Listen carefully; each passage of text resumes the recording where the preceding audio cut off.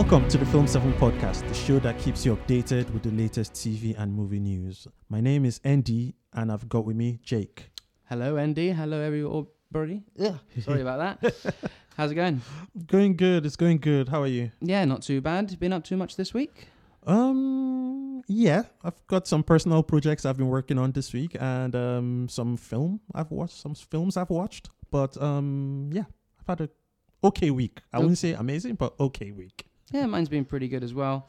Not too much to talk about. Actually, I should say we have a lot to talk about because there's been a lot of stuff going on. We'll get into a movie review later on, which this week we saw the release of Alita Battle Angel. Yes. But we'll get into that a bit later, as well as a bunch of trailers and stuff. But yeah. So, without further doubt, let's kick into the movie and TV news.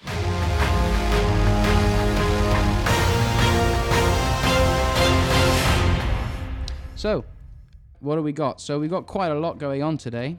This week in general has been full of trailers and news about, comic book stuff. Loads of stuff going on. But we'll start in with some of the trailers. So, What We Do in the Shadows. The first trailer came out, revealing the premiere date as well. So, it's going to be coming out on March 27th. This is a TV series run by Fox. And it is a spin-off show of the original movie, What We Do in the Shadows, directed by Taika Waititi. So, you saw the trailer. Yeah. What did you think? It was hilarious. So it was. So it's a spoof. It's a horror film, vampire, werewolf spoof type of movie, and the trailer was really funny.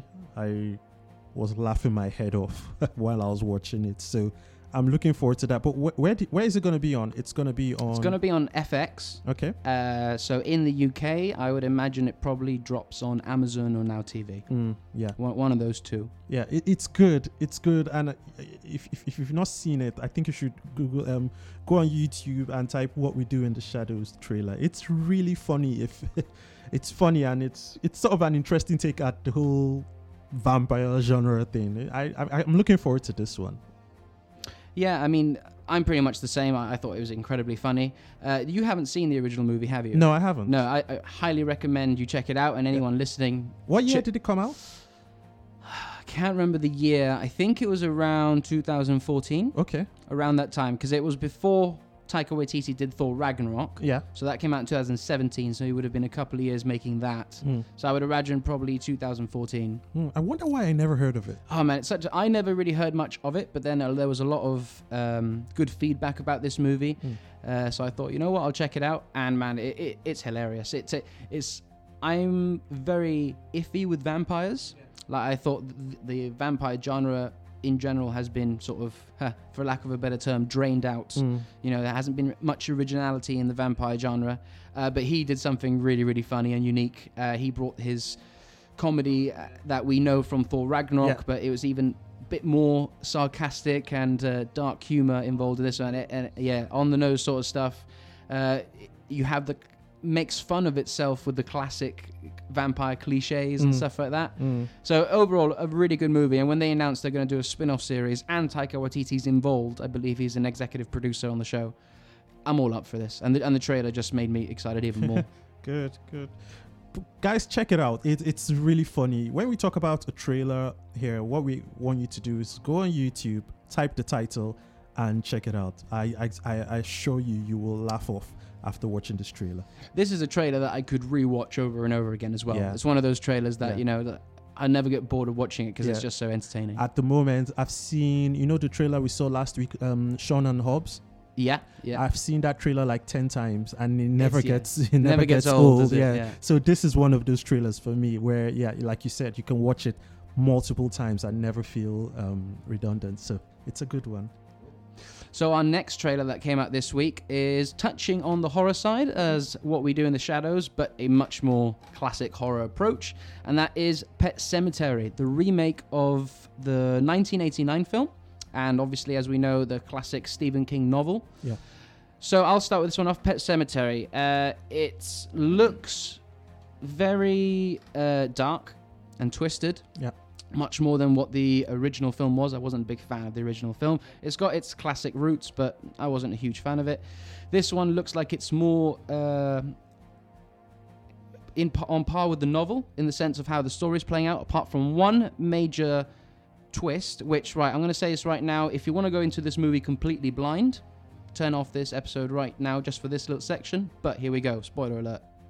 So, instead of Cage, the one that originally dies, which is the toddler, it's the older sister who dies, who's, I think, is somewhere between 8 to 10 years old. So it's a completely different character that they killed off, and then, as you see in the trailer, comes back to life and then follows those horrific horror flick type of things. So it looks entertaining. It looks like a fun horror film. I'm not expecting anything too deep, like Get Out or anything like that. But it looks more like a jump scare thing. Yeah. So I mean, what did you think? I mean, I saw the trailer, and like we were discussing earlier, and I don't mean, I'm gonna say this, and I don't mean it in any way, shape, or form disrespectful to the man, but it's just my opinion. I feel that where we are now as an audience, we have gone beyond Stephen King's type of horror.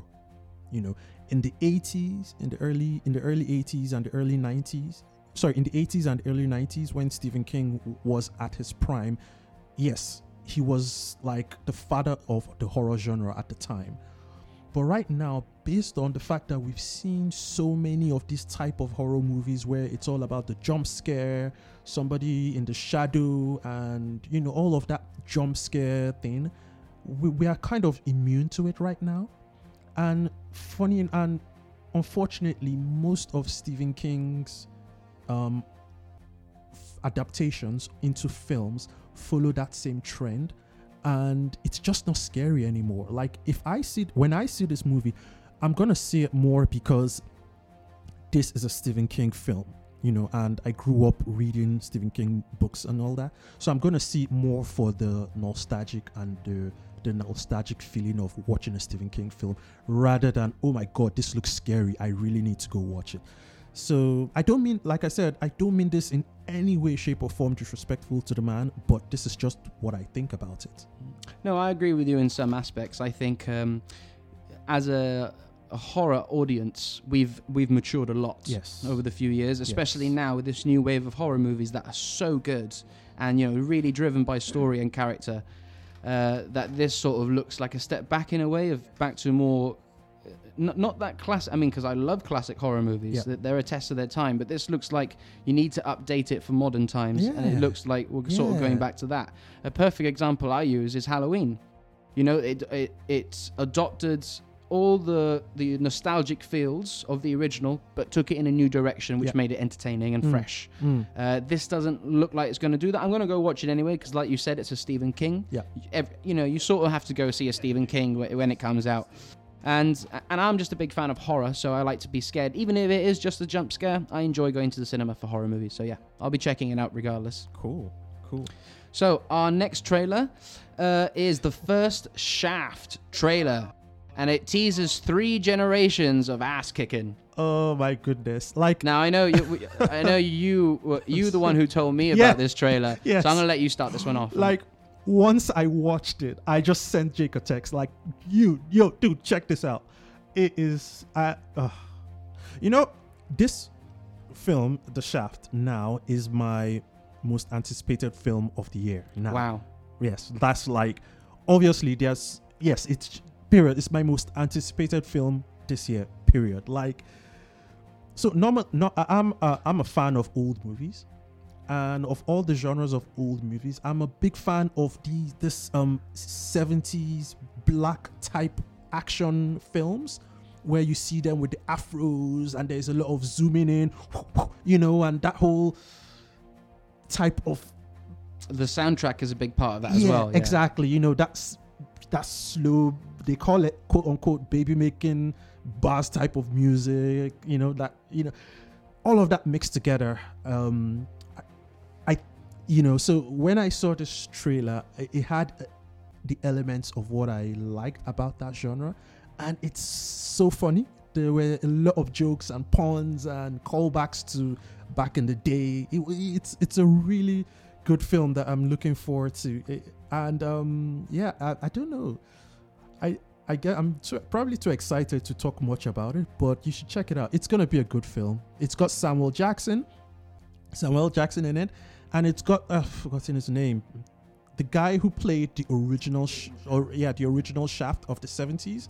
He's in it, and there is now a third generation of Shaft, and they all come together to try and solve a mystery, a case, and along the line there's just so many jokes. So this is going to be a very, very good film, Shaft. Looking forward to it.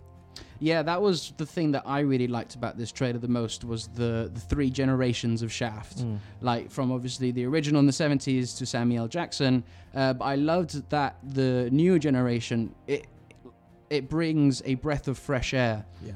Because he's so different to his dad and grandfather, in the sense that they're more old school, do-it-yourself sort of guns blazing sort of characters, while he's like, no, don't do that. And he's more like, you could say, a millennial. Yeah. Like, in this sort of generation, it doesn't quite understand violence and things like that the way they did in the old days. So that's what I really liked about this trailer, as well as the comedy. Classic Sammy J comedy. I love the stuff. So yeah, I haven't seen any of the Shaft movies. The first two, I haven't seen them. Not the 70s, not the one with Sammy J. I'm aware that they exist. I've always have been. I just never came around to seeing them. You'll like it. I think you will. Oh yeah, before I see this one, I'm gonna definitely watch the original two first. Yeah, you will like it. 100%. I think one thing, Samuel Jackson, as in he's a force. He's a force. He's busy man. This isn't he? Like, there comes a time in everyone's career that everything he does, everything he touches turns to gold.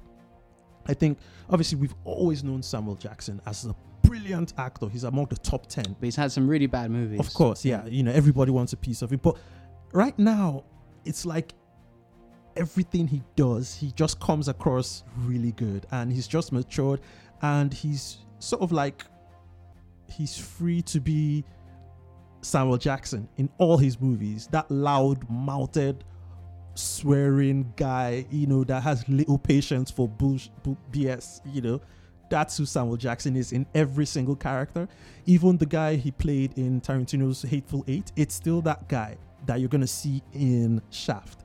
It's the same person. You're going to see elements of that in Avengers, so I'm loving Samuel Jackson right now, so that's good. Like, there's almost a sense in like the Marvel universe that you see him as Nick Fury and Sammy J. Yeah, right? So we'll get into our next topic, which is your favorite franchise.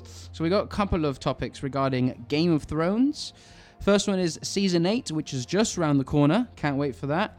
First images came out. Did you see these images? No, I actually haven't seen. You haven't seen those? No, I haven't. We should have seen it before the show, but I haven't seen them. They're nice images. Nothing too crazy. It's just pretty much character shots. They look beautiful. They look epic, and it's just basically, as it says, it's teasing us that we're about to come to the beginning of the end. And here we go. It's just around the corner. So it's just the marketing campaign heating up now. What it's out in April, so April 24th, I believe. I can't remember the actual date. It's the same weekend as Star Wars Celebration, which is crazy. Amazing. It's I think the luckiest people in TV are those who have never seen Game of Thrones, and they start to watch it, say, in July, because they get to watch every single episode from the start to the finish. They get to watch it all at once. For the past 9 years, I have been waiting for Game of Thrones every year. The season finishes, I start counting down to the next year. It finishes, I start counting down to the next year. And there are just some people that are just going to watch it all at once. They are so lucky. Game of Thrones it's amazing. When 20 years down the line, 30 years down the line, when they're going to be picking up the key points in film history, and when they come to this era, TV history, when they come to this era, Game of Thrones is going to be that show that said, 100%. This show, it was after Game of Thrones. Game changer. Exactly, that things this started to happen. And well, you had other shows that came out just before Game of Thrones that almost sort of started this. You had Lost and Breaking Bad. things like that. But Game of Thrones is definitely Game of Thrones. The reason why I think it is because of also the production value. That's the main thing. Like it's shot cinematically. Do you know what I mean? You have so many wide shots, which, as you know, in TV with TV budgets, like close up. Here's a picture of my face. Here's a picture of her face.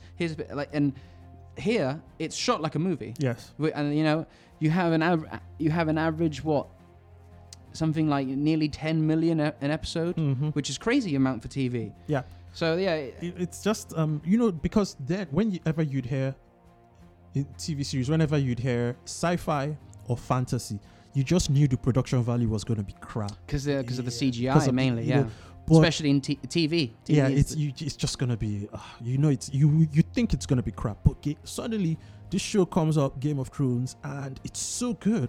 The production value is so good. It's like you said, it's shot cinematically. They were cutting no corners, and it was a very brave story because what has really caught people's attention is the fact that you don't know who's going to be alive after this episode. Martins has no qualms killing our favorite characters. No. So that it does annoy me sometimes when that happens, but that's just the way it is. Yeah, but the truth is it's good. It's good. All these one character that can never die. It becomes a bit boring. But he was the one and that's why it's another reason. I know we're not talking about the show today, Vikings. One reason why I like Vikings as well is because anybody can die. I mean, you know how it's going to end because it's based on real life people to an extent, But in Vikings, anyone can die. And anything can happen. You just don't know. And like sometimes when characters do, you're like, whoa, exactly. I did not expect that. But hey. So when shows are that bold, it catches people's attention. I think Game of Thrones really did that. Yeah.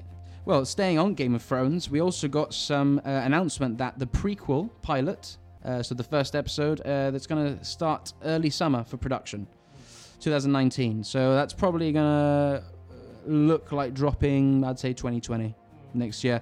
So you're aware that the Game of Thrones are doing a prequels series? Yeah, but let's just give a brief rundown for the audience. What's that about? As in the Game of Thrones prequel, is it? Well, we don't really know much about it yet. It's a film, or it's a series. It's a series, and this takes us before the events of this. Yep. I don't know how far back they're going to go. Yep. I'm hoping. We'll see. It's not Dan and Dave. It's not Benioff and Weiss, because we know they're shooting off to a galaxy far, far away after this. So I think the prequel will. What I want to see. Do you know much about Game of Thrones? I mean, I watched the series. I want to see the conquest, how he conquered the 7 kingdoms with his dragons. I want to see that from Valyria to how he came with his 3 dragons and how him and his sisters conquered and reunited the 7 kingdoms. I want to see that. And I'm hoping that's what they give us. It's a high possibility. I think they'll probably go as far back as they can, so they don't have to worry about tying in to what's currently going on at the minute. Yeah, but yeah, it's just basic. So pilot's going to be it, so hopefully they'll announce it they're going to announce it for a full season, aren't they? Regardless if they make a pilot or not. So from one epic franchise to another, we go to the Marvel Cinematic Universe. Now, recently the Russo brothers did some test screenings for Avengers Endgame. So the Russo brothers are the directors of this film, and they have been for Infinity War, Captain America Civil War, and The Winter Soldier. And they state, even after the test screenings, the runtime is still at 3 hours for this movie. Good. I mean, no surprises there, really. I mean, we kind of want it to be 3 hours at least, because there's so much story to unpack. So what are your thoughts on it? I'm loving it. Even if it was 5 hours and they had to charge us £5 extra to buy the tickets, I'm there. I would pay for it. They did such a good work. Actually, the past 11 years, they've done such a good work. They've done such an amazing job. And the first Infinity War was like, they did the way they combined everything, and there is no wasted scenes, there are no wasted lines. Everything, the story keeps moving. And that's a long movie as well. Yeah, and you never know that. No. Like I think Infinity War is like 2 hours and 40 minutes, And passes like it a passes flash. like a second. And so if they're saying this one's going to be 3 hours and it's going to be as good, if not better, than Infinity War, bring it on. Yeah. Bring it on, I say. I still can't wait for this. So I'm very, very happy to hear that it's 3 hours. I don't want it's 2 hours in the cinema, then I have to buy the DVD to watch the 3 hour thing. No, give us a proper 3 hour movie and we will love you for life.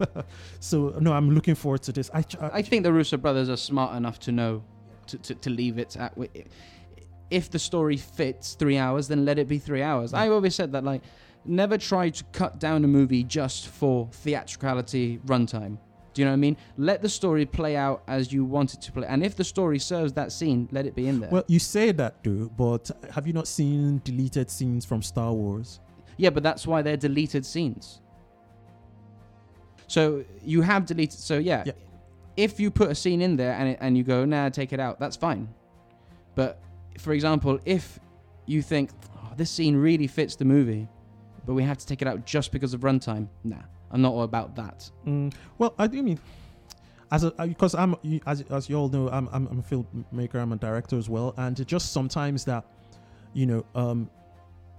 some scenes you shoot because you need to dive a bit deeper into certain aspects of your story, so you shoot those scenes. But when you come to the edit room and you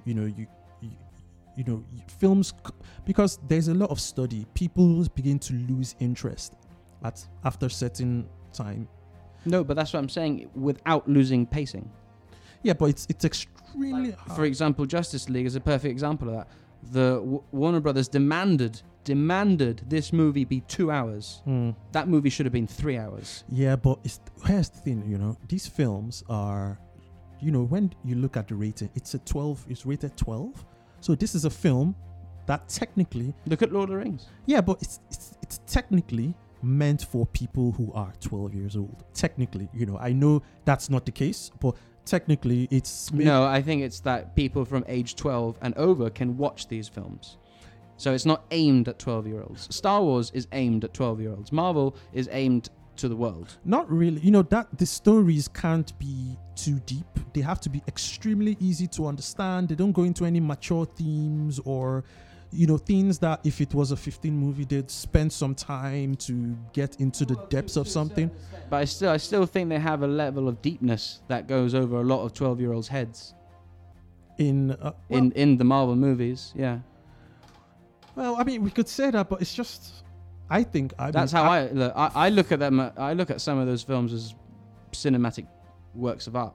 Yeah, I mean, you could say, yeah, they are. Because and some of the story elements that they have in there sometimes can be very mature and deep, man. Like, that's what I'm saying. Like Civil War is a perfect example of that. I mean, they can be, but at the end of the day, they can't go too deep into certain things. For example, it's just a number of things that other films would spend some time to really get into some, for example, Iron Man has been suffering from PTSD since what's that one with the first Avengers. So the first Avengers, he's been suffering from PTSD, but the way they treat it in the following films, they just brush it aside like he's having bad dreams.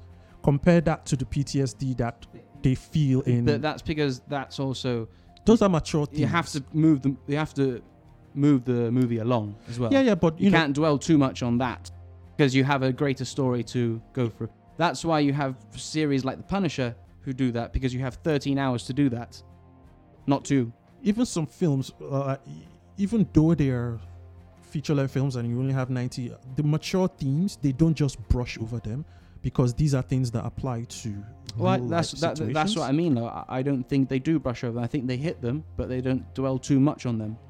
Okay. Anyway, speaking on mature themes, R-rated movies are actually a possibility at Disney. Okay, so earlier this week, Bob Iger, the CEO of Disney, had his earnings call. So with investors and stuff like that, and they're talking business about the future of Disney and what they're going to be doing. And as we know, Disney are going to be buying Fox. So all the Marvel-related characters that Fox own, such as the X-Men and Deadpool, will be coming back. But he did state Deadpool will be remaining rated R. That's a big one. That is big, innit? Yeah. Disney. That's the news I wanted to hear. I'm loving it because I can't imagine Deadpool being PG-13. I can't imagine that, But the surprising thing here is Disney is doing an R-rated movie. Wow. I was surprised, in Rogue One when everybody died in Rogue One. I was surprised. I was like, what? Disney killing the main characters? But now I'm hearing Disney is okay with R-rated movies, and that's a surprise. It's completely different from the foundations where they were all about cartoons and making kids happy. So it's you cool. have to move forward as a company. That's what you do. Like if you want to survive, you got to. The main thing I love about this is, I mean, it makes sense business-wise. Do you know what I mean? Like Deadpool, the last 2 Deadpool movies have been financially mega hits. Critics love them, fans love them, and they love them because not because it's rated R, but because of the story factors and who the character is rated R. That's why we love him for who he is. So if you try to make him PG-13, it won't work as well. Now they did do that with the second Deadpool movie. They re-released it and re-edited it in PG-13. I still haven't checked it out. I will at some point.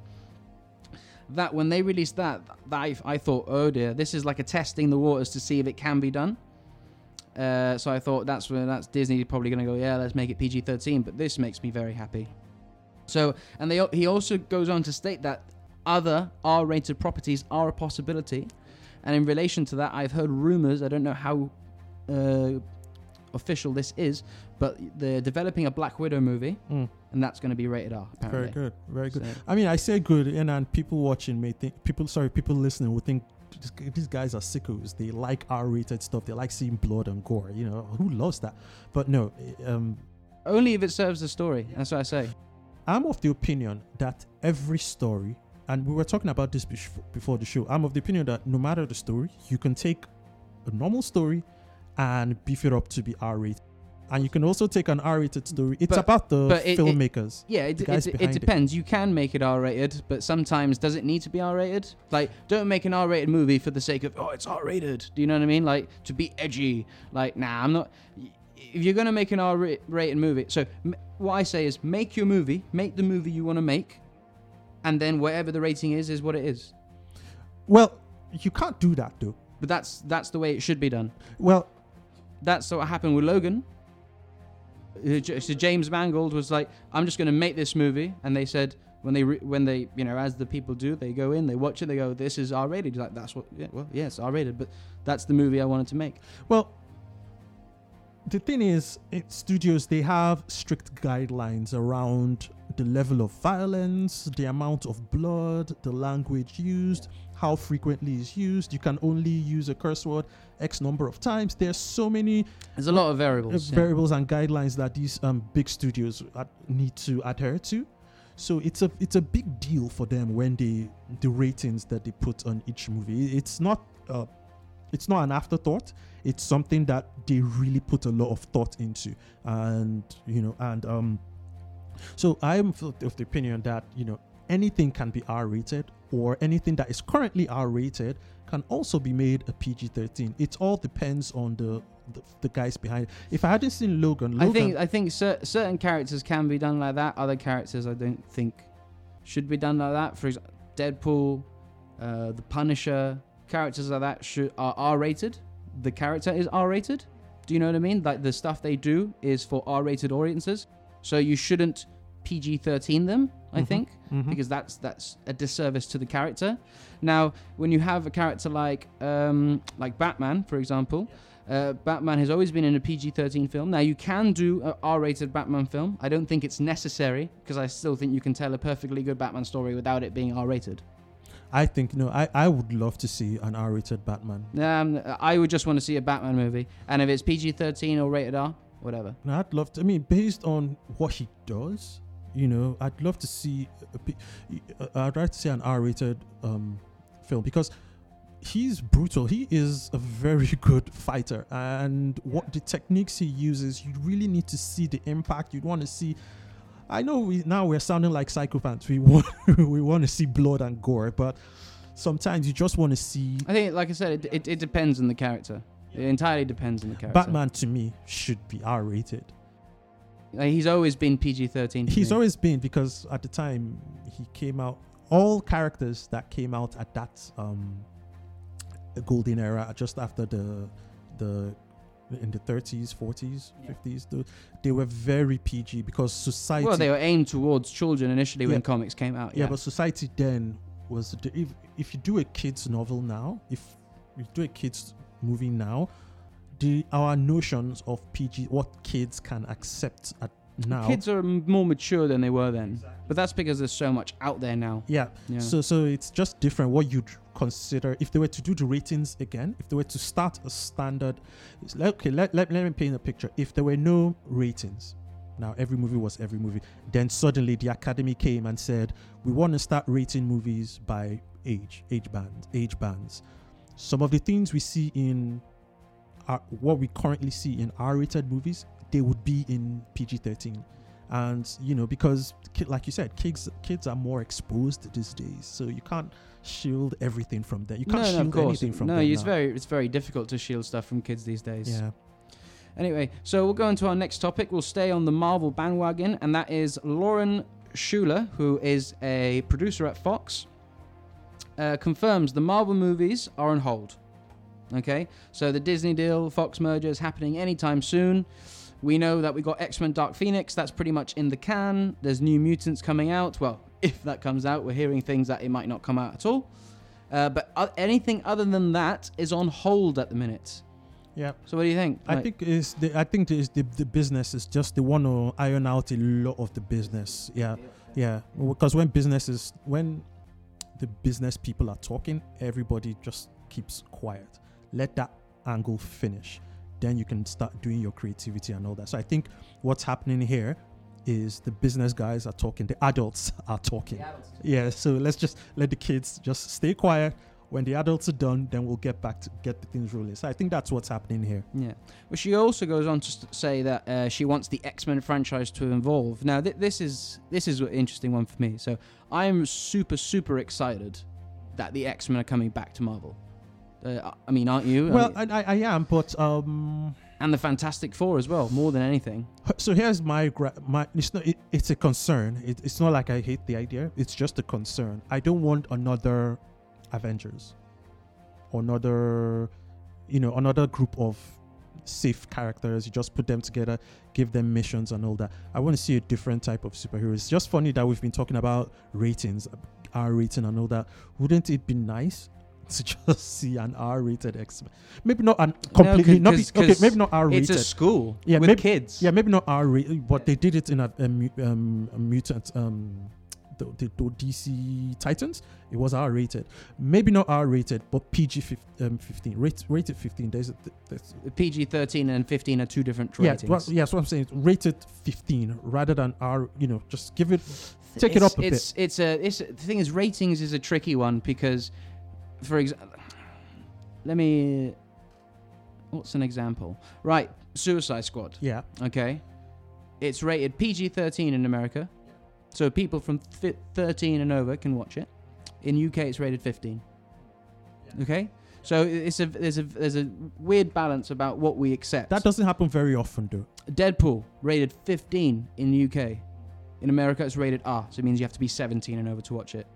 It doesn't happen very often, but yeah, there are situations where different countries, based on laws and all that, No, but I really want to see the X-Men back where they belong, and I hope that in a way that the X-Men are the team that we're going to be following in the future, like in the next sort of wave of after the sort of Avengers sort of die out, you could say.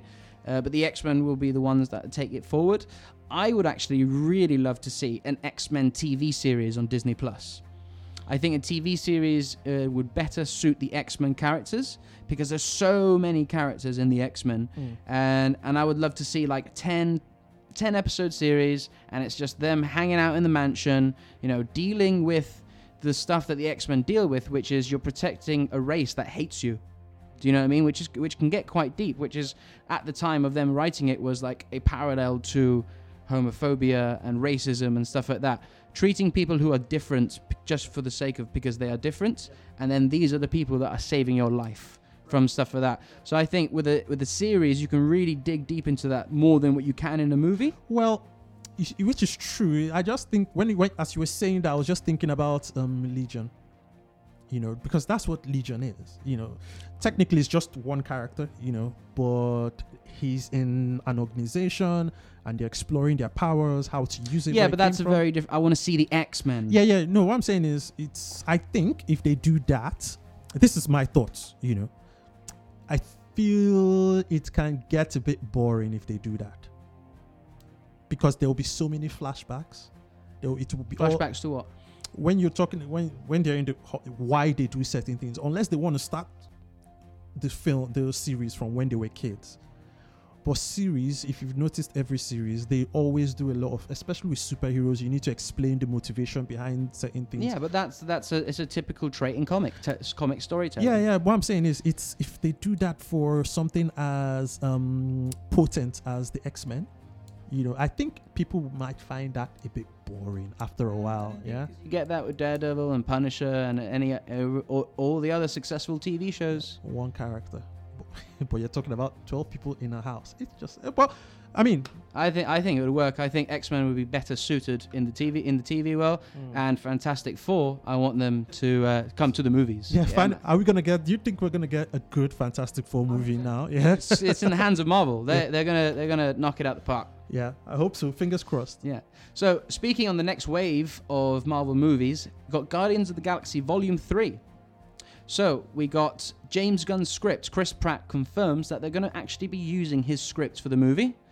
As we know, he won't be directing it. So, I mean, I'll start this one off. I'm cool they're using his script, but even like the script is going to be solid because it's James Gunn. However, it's not going to be directed by him. It's not his baby. So I don't think it's not going to be the same film at all. It's not. It's the same. It's going to be like Star Wars. You have to. Well, I say that, it might be like Star Wars, whereby when somebody else takes over somebody else's script, the execution is just not. It's not as. When did that happen in Star Wars? Well, when last did George Lucas write a film? In Star Wars, he's only ever written A New Hope. When last was he involved in actual production of a film? What, the Revenge of the Sith? Yeah. Well, the Clone Wars. Yeah. Yeah, exactly. So what I'm saying is, these new films, Star Wars is Lucas's baby.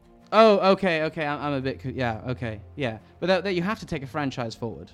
You do, but this is not like a franchise. This is it's a franchise. I mean, Guardians of the Galaxy is not a it's a franchise. It's a trilogy. After this set it's a trilogy movies, which becomes a franchise, and it's part of the Marvel franchise, so it's a franchise. Yeah. I just think there might be some teething problems when as a director you are taking on somebody else's script, and I just hope it doesn't fall into the whole Star Wars thing of trying to raise somebody else's child. It's a hard thing, kind of thing. So I mean, they've been doing it for years.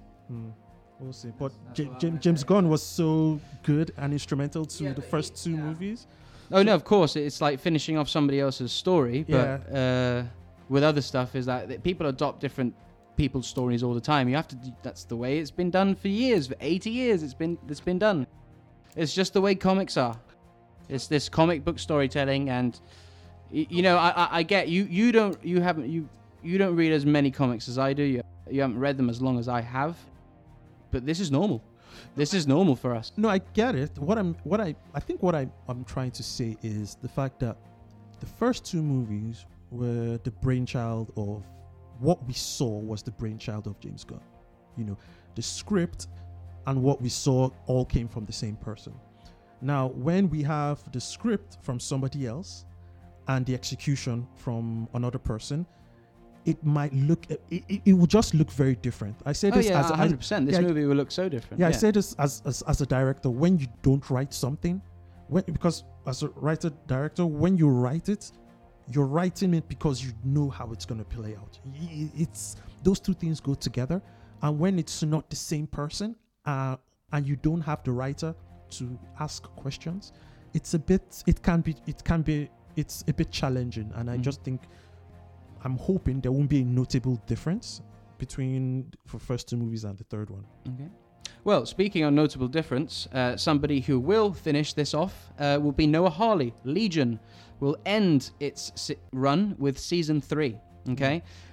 Noah Hawley, the creator of this show, he stated that this was the plan from the very beginning. So that makes me very excited. Literally what we were just talking about. He's got an overall arc. He said from the beginning, I planned 3 seasons. This is where the character, I want to get to them. Perfect. Cool. It's about time. I mean, like we always said about Legion, it takes getting used to. You have to be patient with it. So anything beyond 3 or 4 would have been a problem. So I'm happy it's ending at 3. Yeah, I mean, it's such a great show though that I can't wait for season 3 to come out, because we're also going to get Charles Xavier. Finally. Okay, like I can't wait to see because we've been alluded to Charles Xavier for like the past 2 seasons, and now we gets to pay off. So I'm interested to see how they're going to finish this, and this will probably be the last as well of like the Fox's TV series stuff before the Disney deal goes through. So it's going to end on a high. Yeah. So we're going to get into our next topic, which is a film review. This week it will be Alita: Battle Angel. I do not stand by in the presence of evil. She's threatening the natural order of things. This movie, there's a few things about this movie that we can talk about here. We're going to basically just get overall thoughts, what we liked, what we didn't like about the movie. So I'll pass it over to Andy. Andy, we'll start off with you. What were your overall thoughts about this movie going into it and stuff like that? Excuse me. So if I was to sum up my thoughts and feelings about this movie, in 2 words, I would say wasted opportunity.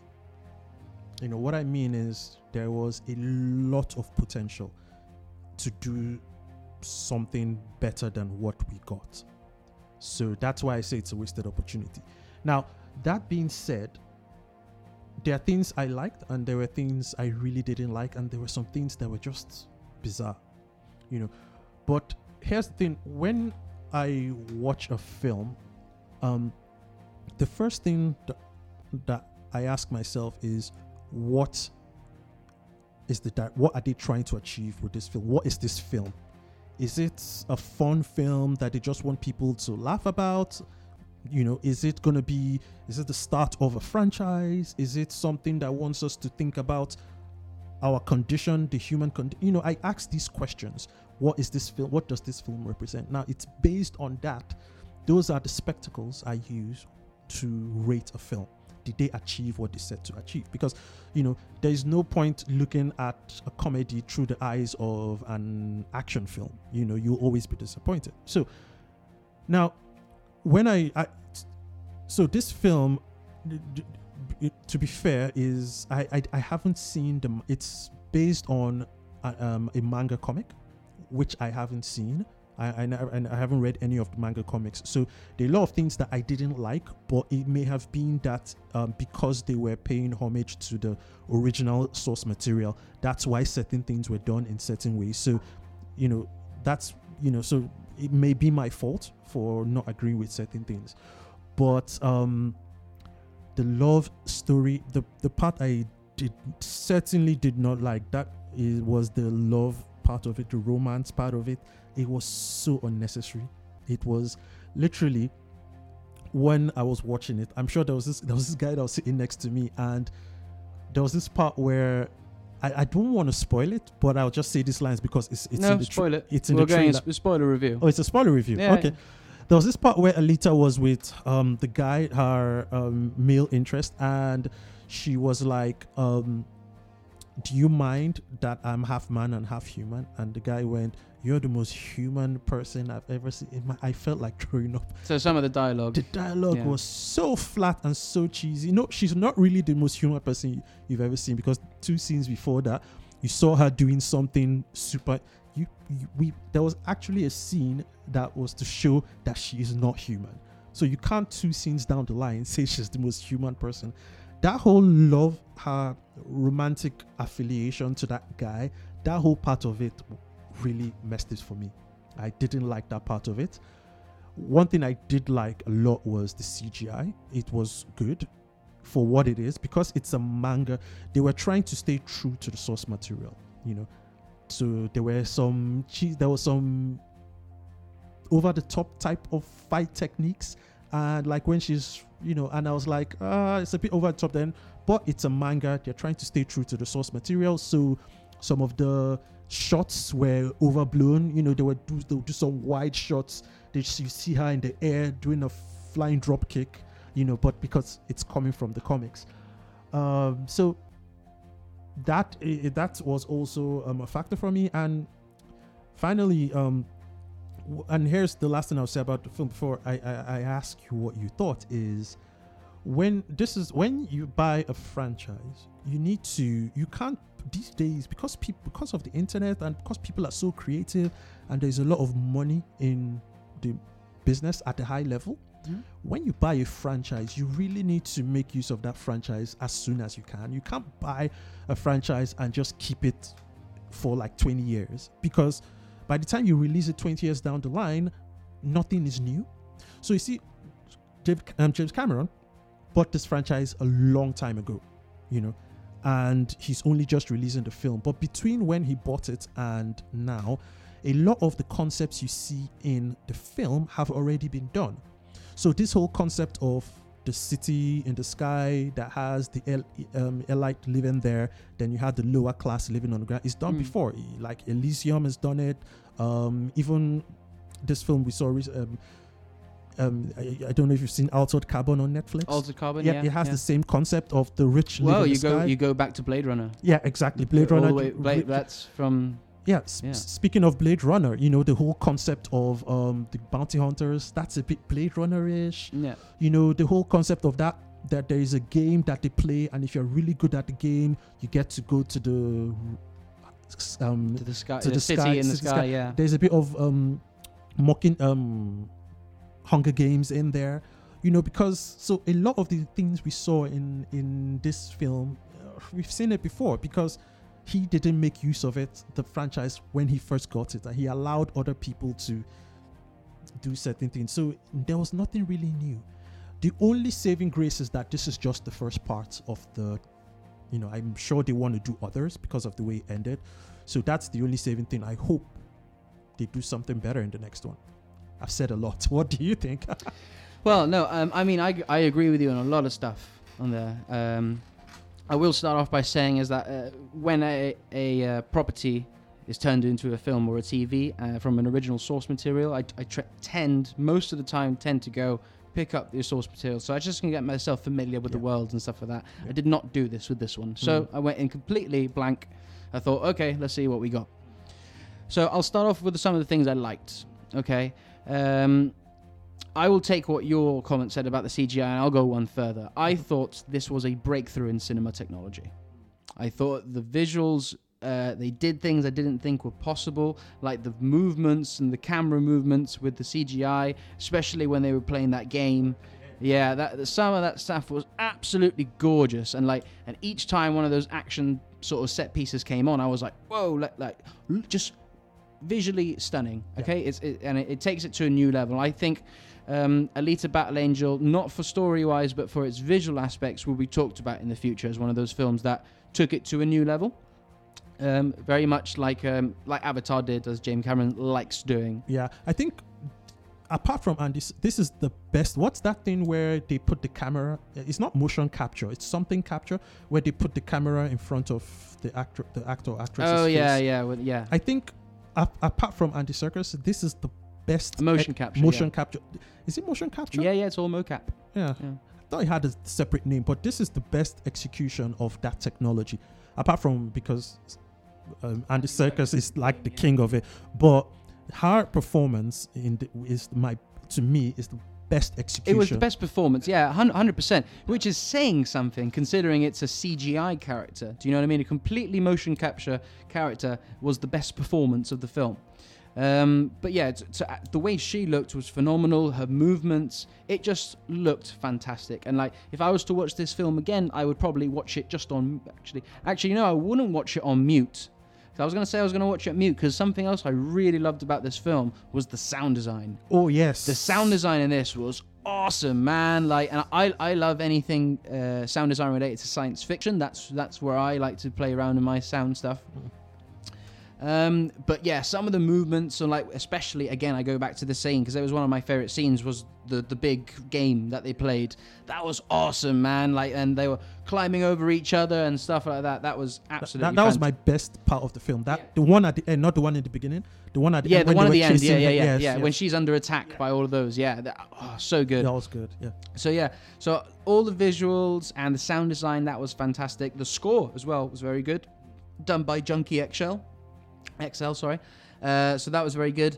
Her performance, it wasn't a great performance, but it was the best in the film.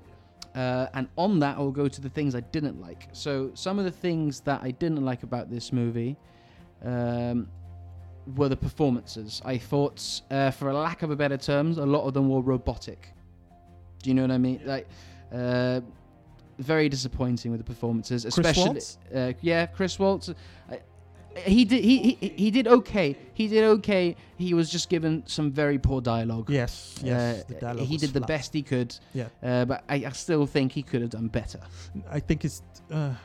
He might have phoned it in a bit with this film. I can't remember the character's name, but the one who plays his ex, I thought she phoned it in as well.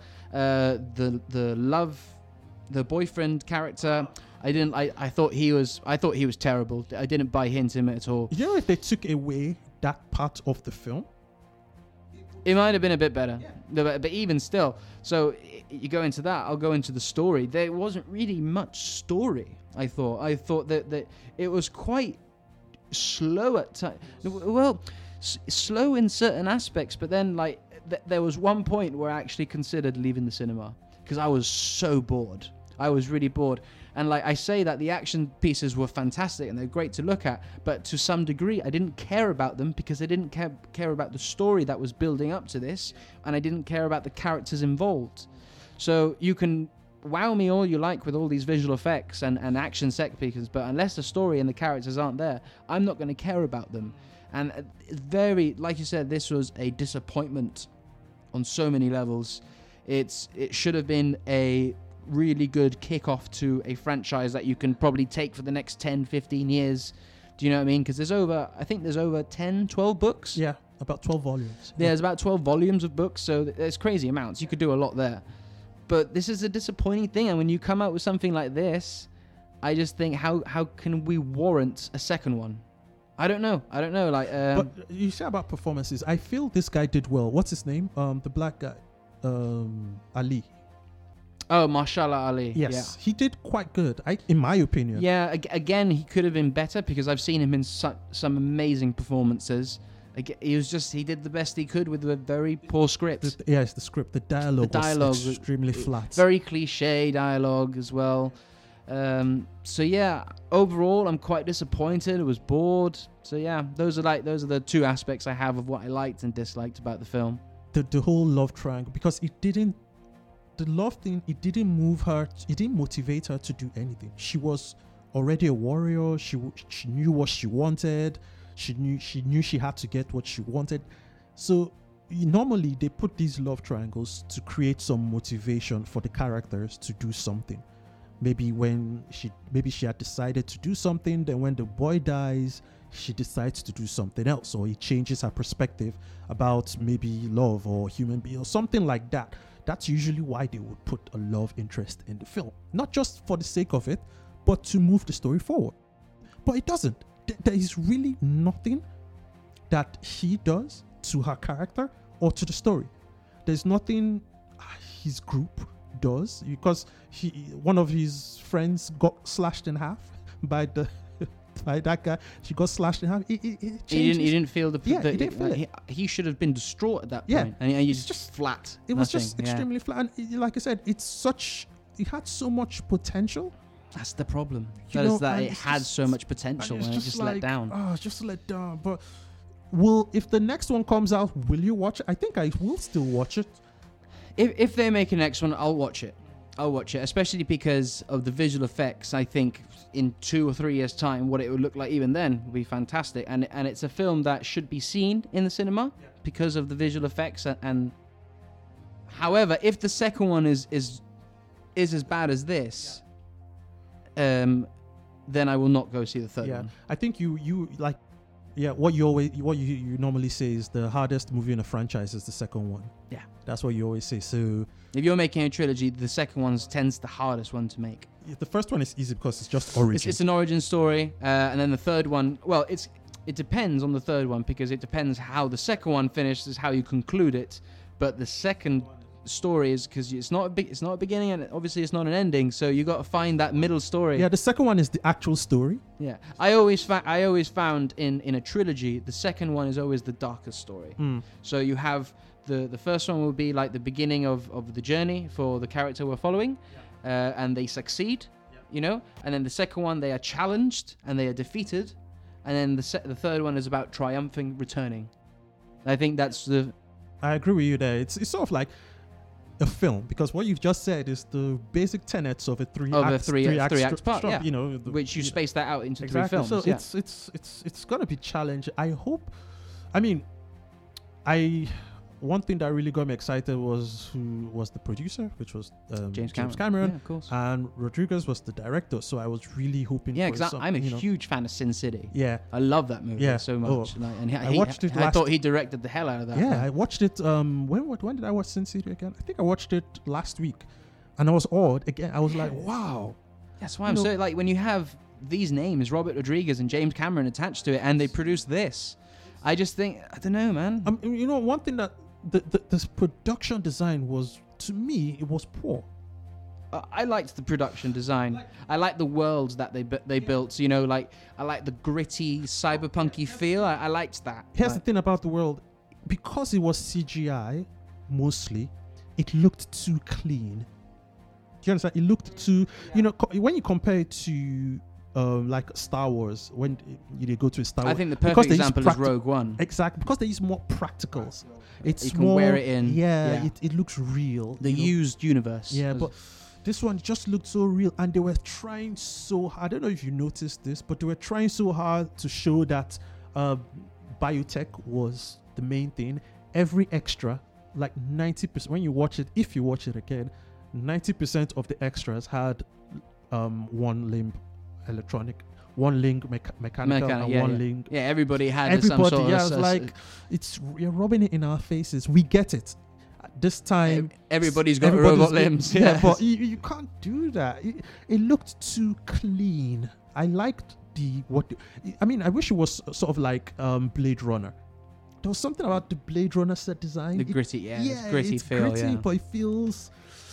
Yeah, I didn't get that with this. I see what they were trying to do. Oh yeah, 100%. Like I said, this is an achievement in movie making technology. This is an achievement. I give all my respect to the people over at Weta Digital for doing this. Like huge. And I'd like to see which film looks better this year than this one. Do you know what I mean? Well, Avengers will, but Endgame's obviously a high possibility, but yeah. Star Wars will, but hey, anyway, so let's give it a score. So a score. This is, I think, I don't know. It's somewhere between 4 to 5 out of 10 for me. Wow. Because like a 5 is mediocre for me. I'll give it a 5. I think it's a mediocre movie. Mediocre, and at a push 5.5 maybe.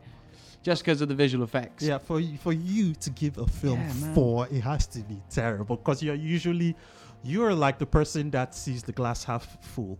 When it comes to film rating, you normally see the film half full. I'm more a half empty kind of guy. But so for you to give a film 4, it must really suck. Just to confirm, I've given it a 5. A 5, but you've given it a 5. So that's okay. I mean, that's an average movie. Yeah, I think I agree with you. Okay, I'm going to do this. I will give it a 5 as well. I give it a 5. But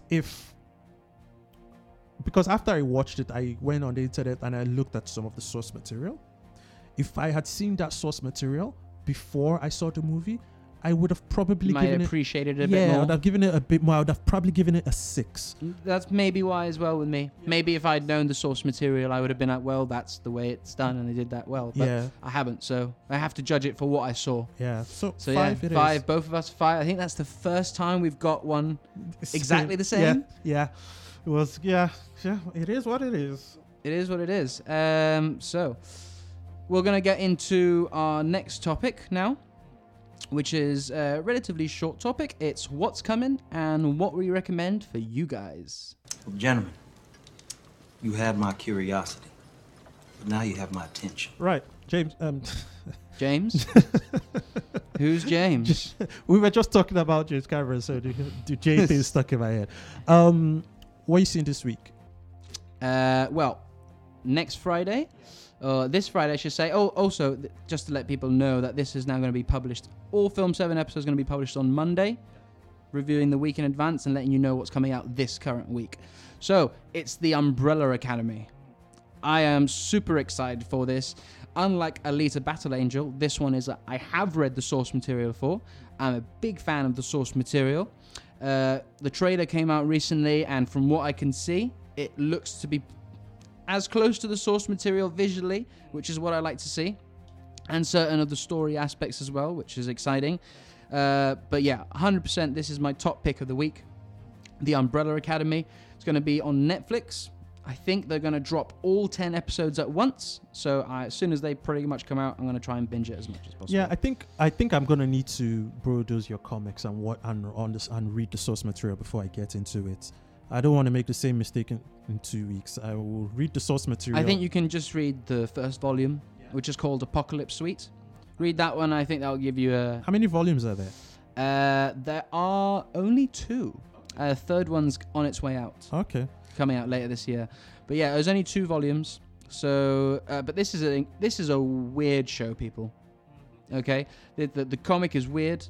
It's going to take you into weird and wonderful places. But I'm really looking forward to this because, as we talked about a couple of weeks ago, this is the type of properties that is going to move the comic book genre forward. You know, instead of just the same old superheroes, which are great. You know, I love those movies, but this is how you keep on expanding this and getting people to keep invested into the comic book medium. And what makes me even happier is when I see stuff like The Umbrella Academy coming out, which is an indie comic, okay? And then people go, oh, I want to check out the comics. Because they love that show so much, and that makes me really happy when if they like a show so much, I want to check out the original source material now, or before the show comes out, I want to invest in that. That makes me happy, and that's what I think people should invest more in doing. Yeah, I'm gonna do that. I'm gonna read the source material. For me, this is so there are 2 things I'm watching this week. The Umbrella Academy is one, and there was something I wanted to watch it last week, but I never got the chance. Was the Green Book. Oh yeah, it's out in cinemas now in UK. We should go see it. We should go see it. Yeah, we'll see it. We'll should- go see it together. We'll definitely go see it. Yeah, so I'm gonna see that. We're gonna see that this week, maybe on Wednesday. Because we have to talk about it because it's in our Oscar show. It's nominated for a lot of Oscars. Yeah, so we have to see it before the Oscar special, which is coming up in about 2 weeks. We'll make a point to see that. Yeah, No worries. yeah, we'll go see that. Then then of course see the Umbrella Academy. But that's what I'm seeing this week. So that's it. Also for me, on the DC Universe on Friday, we get our first episode of Doom Patrol, which is a spin-off series, as we saw, of Titans. Obviously, it's not available in the UK. This will, I would imagine, come out on Netflix at some point, but it's out there. So if you want to get your hands on an episode, I'm sure you can. I also just want to say, for fans of DC, I have recently binged season 1 of Young Justice. This stuff, right? I had friends who said, you got to check this out. This is amazing. And I never came around to checking it out. I thought, I'll check it out at some point. This series is up there for me with the Justice League and Batman animated series from the 90s. Wow. This stuff is amazing. Now, I went in there completely blind, thinking, it's going to focus on, the sidekicks, might be more kid-friendly. It isn't more kid-friendly. There's some episodes that obviously are directed towards more kids, but not a single piece of information given in this series is wasted. even if they mention something, you think, oh, that's just a mention. In a couple of episodes later, that will evolve into something, into a main story arc. Stuff that you think, oh, that hasn't been explained. 4 episodes later, we'll explain that. And you're like, whoa. Everything is interconnecting, and each episode is also building towards a season finale. It's not just your run of the, Saturday morning cartoon. Here's an episode. Each episode is its own story, but it's building towards a season finale, and it does that with 26 episodes. This, honestly, the only reason I started watching it is because season 3 came out on the DC universe. So I thought, I'm gonna get caught up. This is amazing. So if you're a DC fan, check out Young Justice if you haven't already. All right, that's awesome. I think from what you said, you sold. I'm sold. I'm gonna get. You gotta check it out, man. After hearing you talk like this, I am certainly gonna check it out. Okay, guys, that's what we call the show for today. I hope you've enjoyed it, and you will hear from us same time next week. See you later, guys, and remember to check us out on Facebook, Instagram, Twitter, and SoundCloud. Thanks for the plays, shares, and reposts. See you later, guys.